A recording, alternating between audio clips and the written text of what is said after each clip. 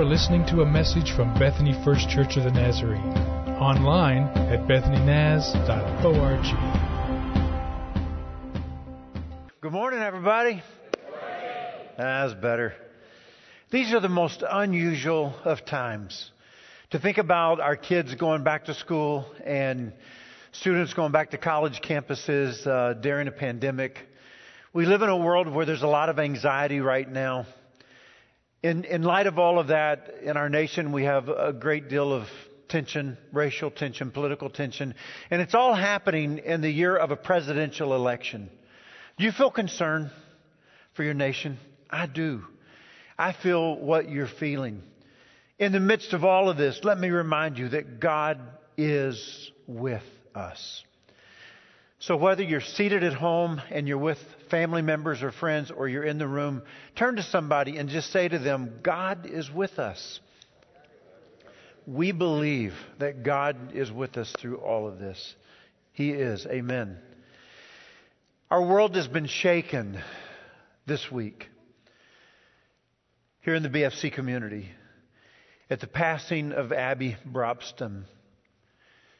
Abby learned at the age of 35 that she had stage 4 metastatic bile duct cancer.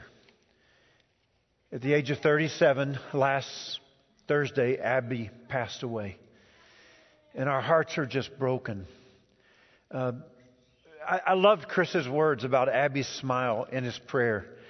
Abby was full of faith, and she was infectious. And we all loved her very much. And we all felt blessed to have been loved by Abby.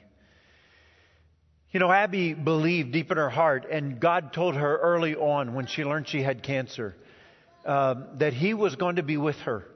And she said over and over again, God has proven Himself to be faithful. He has walked with me every step of the way through this. I remember on April the 8th, I sent Abby a text early one morning after I prayed for her because she had a scan later that day. And I said, Abby, just want you to know we're praying for you. And Abby responded by saying, you know, yesterday was a great day. She said, we delivered groceries for the grocery outpost. And I'll be honest with you, there was a little bit of me when I read those words saying, Abby, should you really be focusing on other people and their needs when you're in such a tough time in your life right now and you have so many needs? And do you even feel physically able enough to get out and go deliver groceries for the grocery outpost? She said after that, we went by and saw Mimi, her grandmother, and we talked to her from the car. And then we saw some other sweet friends. And then last night, my girls and I made muffins at home. And she said, Pastor Rick, I feel so full this morning that there is no room for fear because God is with me every step of the way. It was just awesome to read her words. So here's what I want to say to you about Abby, and here's what I found so interesting about her. That when Abby was diagnosed with cancer, and then when Abby would go to the doctor and there would be a scan, and the scan was not revealing what any of us had hoped or prayed that we would hear. Or when Abby never heard her doctors say the words, Abby, we're going to beat this thing. They never said anything like that. Abby, we're going to be able to cure you of this cancer. Those words were never ever discussed, never uttered. In light of all of that, I never saw Abby ever say to her husband Michael or ever make some decision in her life that, you know, we've really got to change the way we're living. I mean, if they're giving me this kind of diagnosis, I mean, maybe, Michael, we should make some changes in our lives. Instead, I saw Abby continue to live her life the way she had been living ever since I'd known her. It wasn't like major changes needed to be made. I think in seasons like these, God speaks to all of us. And so I always am intrigued when I ask people this question, and I ask people often, if you could know, if there was a way that you could know the day that you're going to die, or maybe even the year that you're going to die, would you want to know? Would you want to know? if you could know. And most people say, I wouldn't want to know. I'm one of those people who say, I don't want to know. But once in a while I talk to people and it's not that uncommon that somebody says, I want to know. And I'm like, really? You would want to know? And people say to me, absolutely, I would want to know. So if you could know, or if the doctor ever looked you in the eye and said 6 months at the most, would you have to change the way that you live now? I'm not talking about there might be people you wanted to say goodbye to or some things that would be important that you'd want to do. I'm talking about morally and ethically and in your relationships with other people and in your relationship with God. Would you have to make changes in the way that you live your life today? Abby didn't have to make any changes.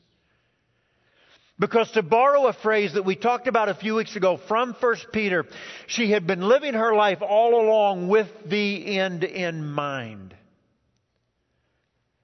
So come on, look me in the eye for a minute. If you knew your life was going to come to an end soon, would you feel a need to make changes? Or are you already living your life with the end in mind? So this is where we find ourselves in 1 Peter today in chapter 4, verse 7. If you want to grab a Bible and open it to that passage, okay? Simon Peter is saying, the end of all things is near. In other words, he believed, and all the people that were reading his writing believed, that their lives would be short-lived. For one of two reasons. Number one, either they would be persecuted to death because of their faith, living in such a hostile environment to be a Christian, they would be killed because of their faith, or the return of Jesus was imminent. Jesus was coming soon. He says, so since the end is near, therefore this is how we should live. And this is the basis of what he's saying today. Since the end is near, what we've got to do is love and serve others. If you've only got a little bit of time left, okay, then you've really got to turn up focusing on everybody else. See, to me that seems unnatural. If you told me today, Rick, you've just got 4 months to live, it seems natural to say, well, let's focus on me and what I need and things that I want to do and the things I want to get done, the things I want to accomplish.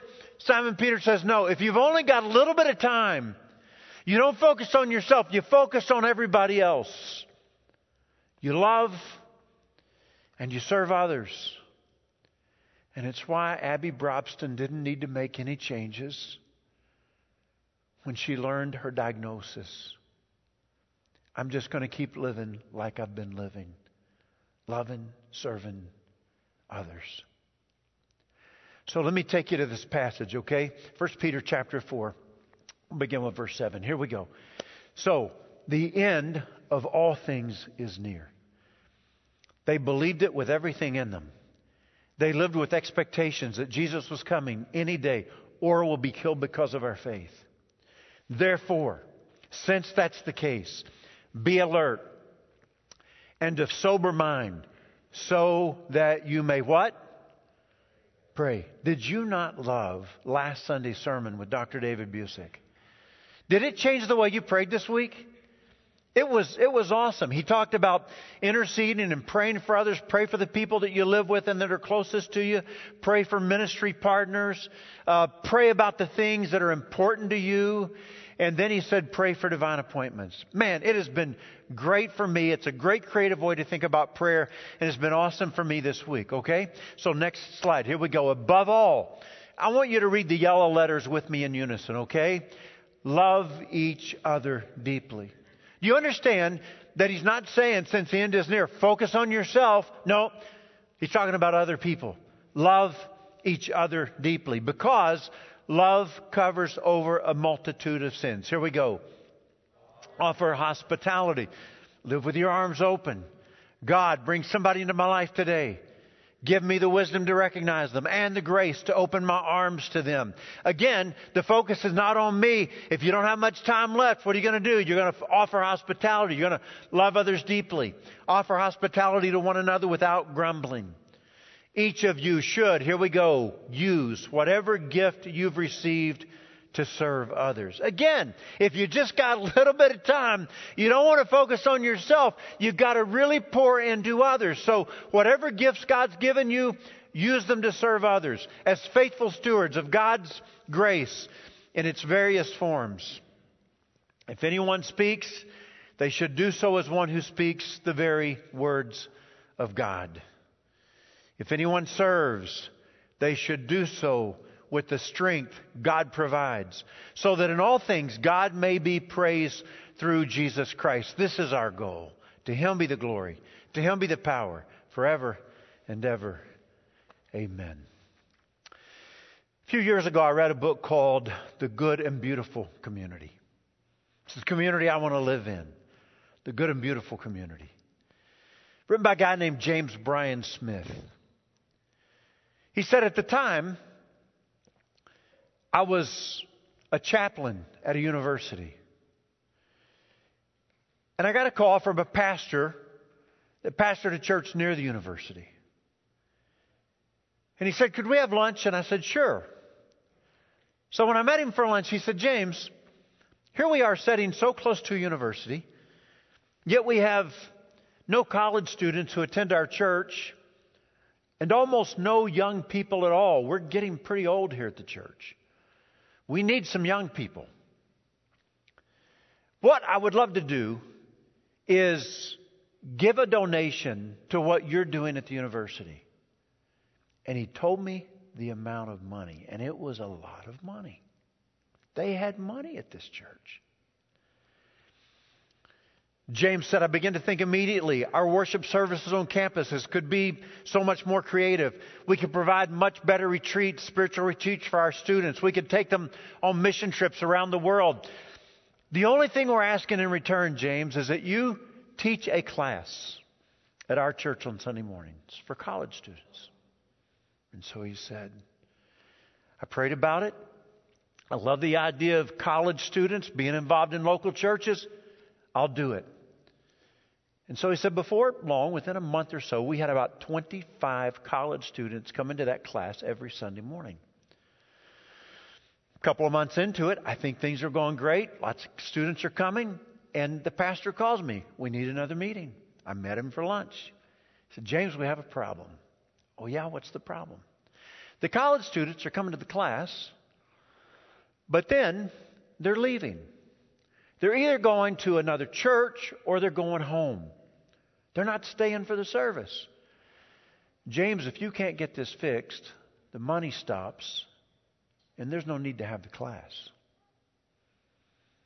And so James said, I wasn't staying for the services because my home church was a few miles away and my family was attending there. And I began to talk to students and I said, why aren't you coming back? Why aren't you staying for the service? He said, nobody seems to know we're here. Nobody talks to us.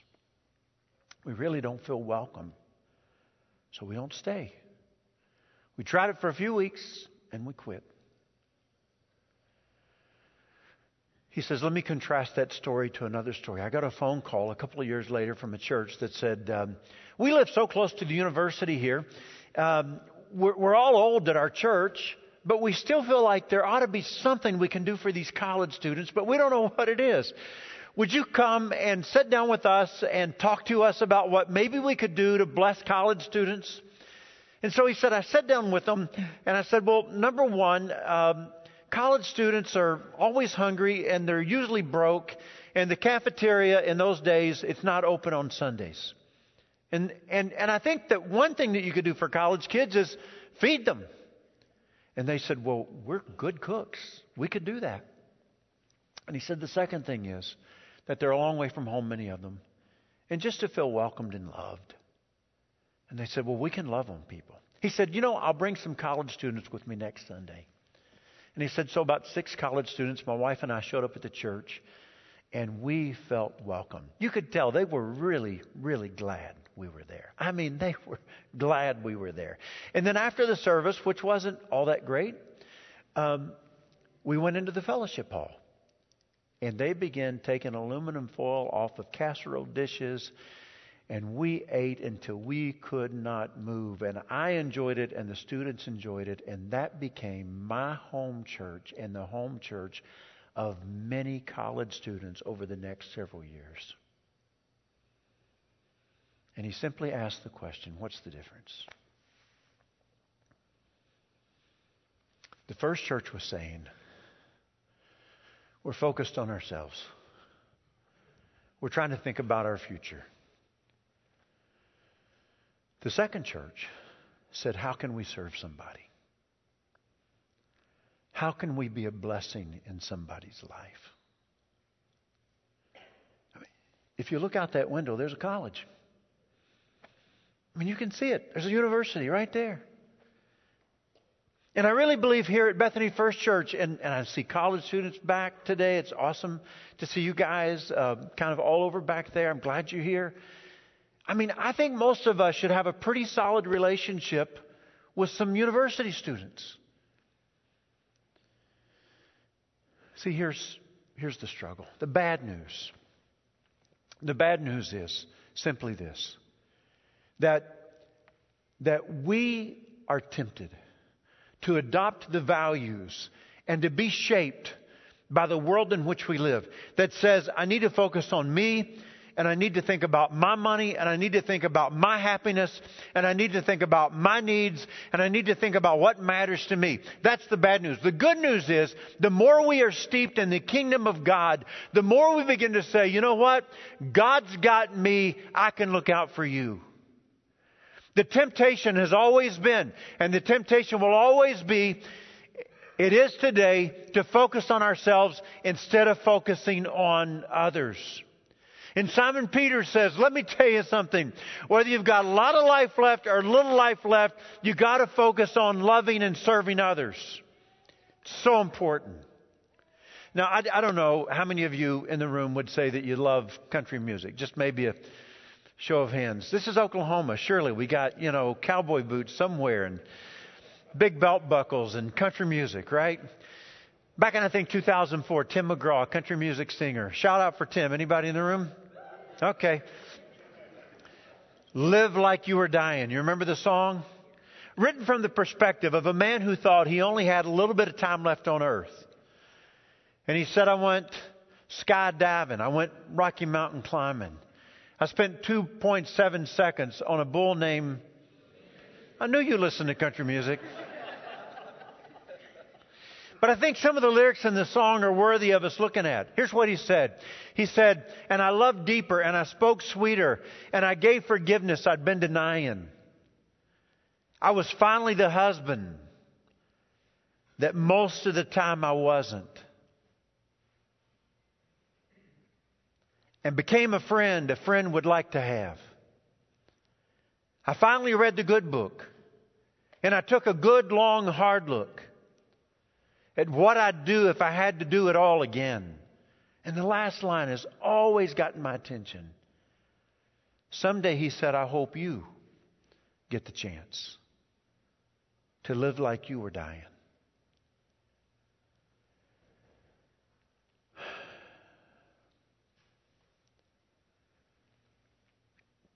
If you knew you had a short time left, would you have to make the changes that he made? Or would you say, no, I'm already living that way? Pastor Rick, I have been living my life for a long time with the end in mind. And Simon Peter says to this congregation after congregation after congregation in Asia Minor, people who are suffering because of their faith, you probably don't have long. They're probably going to take your life, or Jesus is going to come back soon. If you've only got a little bit of time left, you got to live like you're dying. That means you got to spend your life loving on and serving other people. Henry Jowett, a devotional writer that has blessed my heart morning after morning, year after year, says it this way: live not as pilgrims of time, but as children of eternity. And so if you did an evaluation of your life this morning, Pastor Rick, when I think about the way I spend my time, when I think about the way I spend my money, when I think about the way I entertain myself, when I think about my relationships with other people, when I think about my relationship with God, do I walk away saying I'm a pilgrim of time, or do I walk away saying, no, I'm a child of eternity?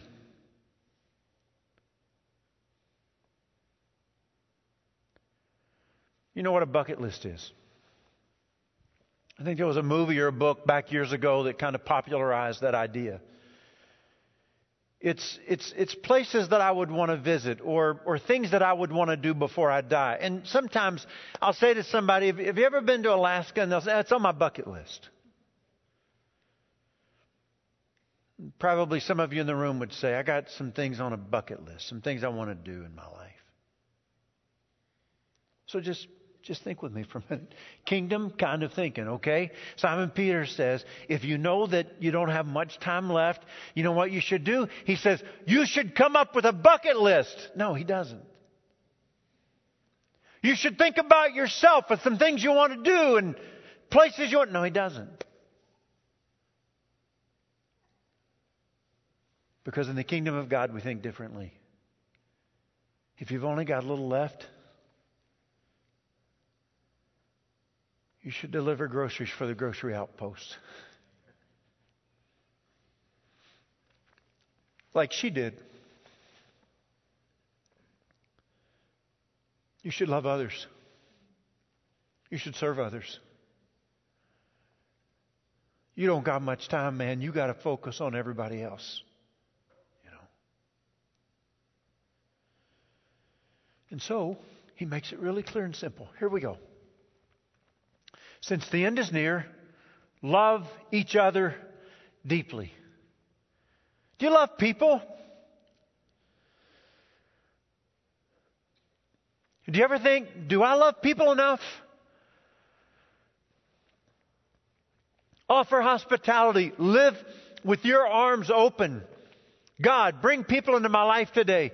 Give me the wisdom to recognize that you brought them into my life, and give me the grace to open my arms to, come on, hang out with me. I'll make time for you. I'll make room for you in my life. Come on, be with me. Serve others. Whatever gifts, Simon Peter, God has given you, use those gifts to serve other people. So here's what I've been doing. I've been reading lately about the early church, okay? The early church. And here's what's going on in the early church. The early church, it just shouldn't have grown. I mean, think about it. If you join these people, you might lose your life. But yet it grew by, I'm not making this up, millions. Now, I understand by the time we get to year 300 or so, and Constantine becomes the emperor and aligns himself with Christianity, of course, the church grows. But up until that point, no way. Historians and scholars say we rack our brains trying to understand why the church was so attractive to people. And it wasn't because they were opening their doors saying, come to our church. They were actually closing the doors. Deacons are standing outside the door, and if you're an outsider, you can't come unless you're a Christian. Seriously. And people are saying, please let me in. No. No, we want to come. No, you can't come in until you're a Christian. And it grows by millions. What was it about that early church that people said, we want to be a part of you? Let us in.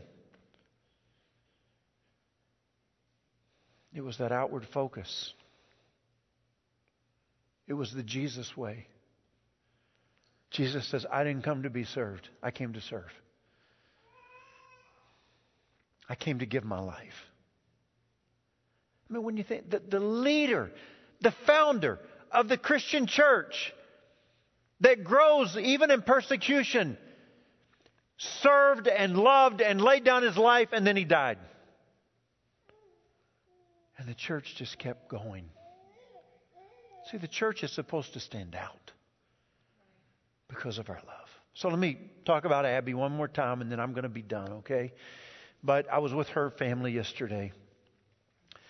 And I sat in their home, and we planned the funeral service that will happen here on Tuesday at 10 o'clock in the morning. And we were talking about Abby's love for others and her service for others, to others. And her parents said, Rick, there's something about not only Abby, but there's this group of friends that Abby has. And it's how they live their lives. We've never seen it like this in any other community. I mean, if there's a hint of a need, they go meet the need. Annette and I said, we know. We watched these friends of Abby's and Abby, and we've watched over these 8 years how they live their lives. They get it.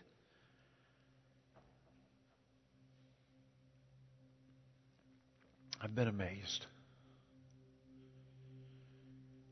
See, when we serve and we give, God transforms us, but something else happens.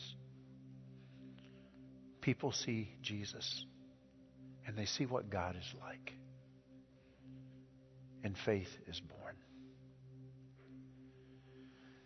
Father, would you help us to be like Jesus? I mean, He's the one who started this whole thing. Didn't come to be served, I came to serve. Greater love, Jesus says, no man has had than He lays down His life for His friends. Jesus opened His arms to everybody, Lord, and said, come to me. And so help us to be like Jesus. Search our hearts today. And let us be the church that you dream of us being.